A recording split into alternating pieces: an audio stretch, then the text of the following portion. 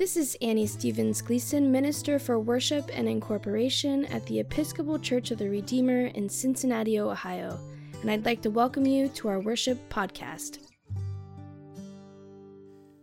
Good evening. This is Reverend Gary Lubin serving as deacon with the Episcopal Church of the Redeemer in Cincinnati, Ohio.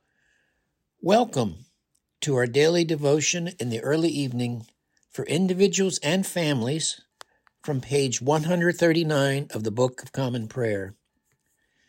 Today's reading is from the Gospel of Luke, chapter 11, verses 37 through 52. Now let us begin our worship. O gracious light, pure brightness of the ever-living Father in heaven, O Jesus Christ, holy and blessed, now as we come to the setting of the sun, and our eyes behold the vesper light, we sing your praises, O God, Father, Son, and Holy Spirit. You are worthy at all times to be praised by happy voices, O Son of God, O Giver of life, and to be glorified through all the worlds. A reading from the Gospel according to Luke.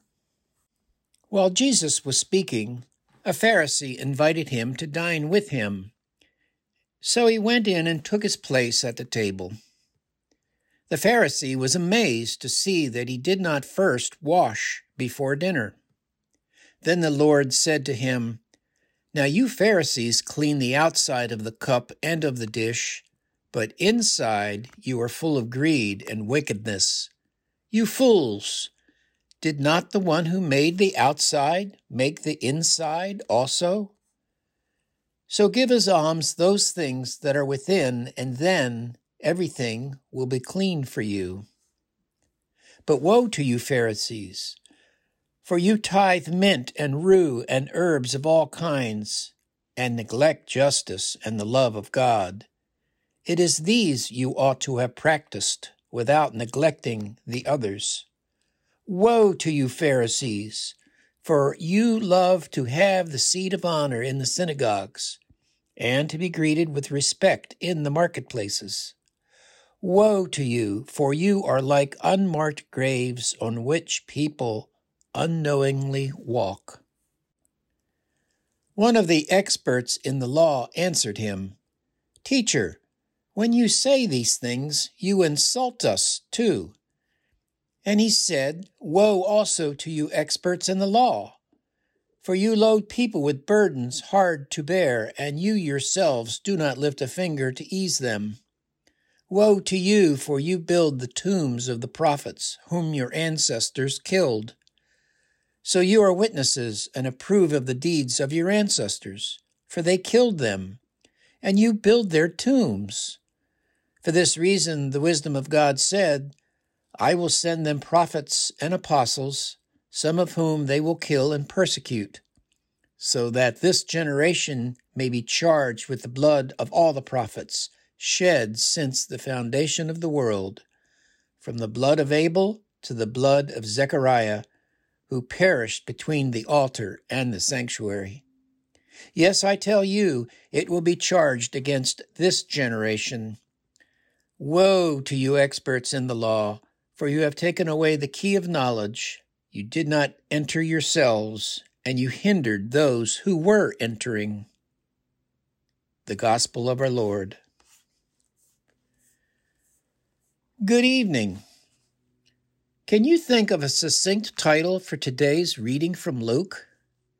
Here is one from my commentary that captures the essence of Jesus' diatribe. Jesus denounces the Pharisees and experts in the law. Does that sum it up then? Indeed. I could end here, but I am wondering about the motive of the Pharisee who invites Jesus to dinner. Was it intended to trap Jesus? By no means, though, is Jesus not unaware. Luke tells us in verses 53 and 54 that immediately follow today's reading that after the dinner is over, When he went outside, the scribes and the Pharisees became hostile to him and began to interrogate him about many things, lying in wait for him to catch him in something he might say. I'm thinking that to enter the house to begin with, Jesus had to wade through these very same disgruntled and angry and hostile folks who were milling about like vultures. By this time in Jesus' ministry, it is no secret that he is very critical of the religious establishment. Jesus is not only wary, but cagey and bold. I would like to offer here that he deliberately skips the ceremonial washing of hands before dinner to rattle those sitting, or rather reclining at table with him. Now I wonder, did Jesus quietly but firmly, sarcastically reprimand them in between plucking and eating grapes, sucking down some suds, as he reclined there with them? Or did Jesus stand up as an imposing figure to resolutely rebuke them with a steady and firm voice and gaze? By the way, the word used to describe the ceremonial washing up before dinner in this case literally means baptized. I cannot help but think about our tradition of baptism, which evolved over centuries of time. The sacrament of baptism is an outward sign of an inner grace. To quote directly from our catechism in our Book of Common Prayer, the outward and visible sign in baptism is water, in which the person is baptized in the name of the Father and of the Son and of the Holy Spirit. The inward and spiritual grace in baptism is union with Christ in his death and resurrection, birth into God's family, the Church, forgiveness of sins, and new life in the Holy Spirit. By the grace and mercy of God, of course. Well, as it turns out, God was sitting there with them at table. As they dine, Jesus upbraids the self-righteous Pharisees, pointing out they make a pompous, pretentious show of cleaning the outside of cups and dishes, interestingly not mentioning hands, but on the inside, deep down in their very gut, where it really counts, in their heart of hearts, they are full of greed and wickedness. As such, Jesus points out, the outside is therefore really contaminated, dirty, tarnished, de facto unwashed by the corrupting dominance of the true inner person. Well, then comes the woes to the Pharisees and lawyers. There are 6 woe-tos. 3 are spoken directly to the Pharisees. But woe to you, Pharisees, Jesus says, for neglecting justice and the love of God, for lacking humility and for being lost, maybe forever, like unmarked graves. Well then, there are 3 woe-tos addressed in response to the aggrieved expert in the law. Woe also to you experts in the law, Jesus says, for they unfairly load people with burdens hard to bear. For they hypocritically and disingenuously build tombs to honor God's ancient prophets, but who were killed by the religious establishment of that day. They are brought up short for hindering the people's ability to understand knowledge of the truth of God. So I've just got to wonder, who are these people in today's world who hinder people from understanding the knowledge of God's truth? For example, by spreading lies and fake news. Who today demeans and kills prophets who reveal truth with a capital T and shun the prophecies of God's truth, hijacking the truth? The toxic atmosphere of our polarized society makes it challenging to discern God's truth through all of the mud and misinformation. And there are those who actually cannot handle God's truth, avoiding it as if it were the plague, ignore it and subjugate it with their own falsehoods. And if we cut through all the BS, Jesus' message is very simple to understand, although I admit very challenging to practice. Love God and love one another, God implores us. Love your neighbor as yourself, and your neighbor is anyone who needs you. I would like to leave you with this quote from How I Fell in Love with the Coal Miner's Daughter, a recent New York Times guest essay by Margaret Renkl.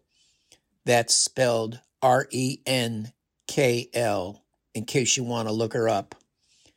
An essay about the life of Loretta Lynn, who recently died. In the end, Renkl writes, it comes down to love. Whatever the vitriol online might suggest, we are still capable of loving one another through profound differences and irreconcilable disagreements.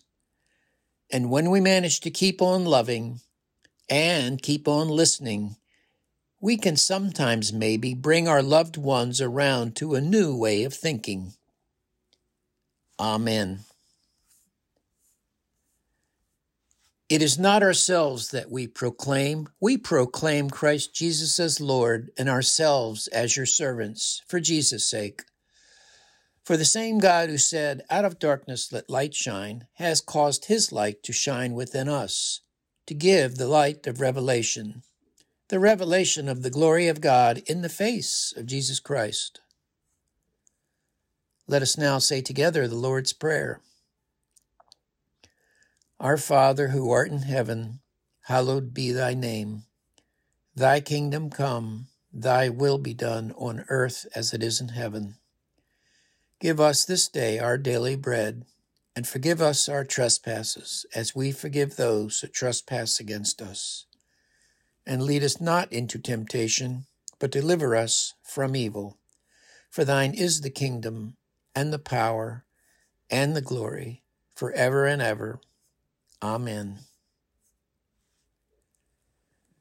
Almighty and everlasting God, increase in us the gifts of faith, hope, and charity, and that we may obtain what you promise. Make us love what you command through Jesus Christ our Lord, who lives and reigns with you and the Holy Spirit, one God, forever and ever. Amen. Let us now take some time, pausing our worship together if you need to do that, to offer up our prayers of intercession, thanksgiving, and praise for the world, for the church, for our national life, for the social and natural orders, for family and personal life, and in particular for those who are suffering and those who have died.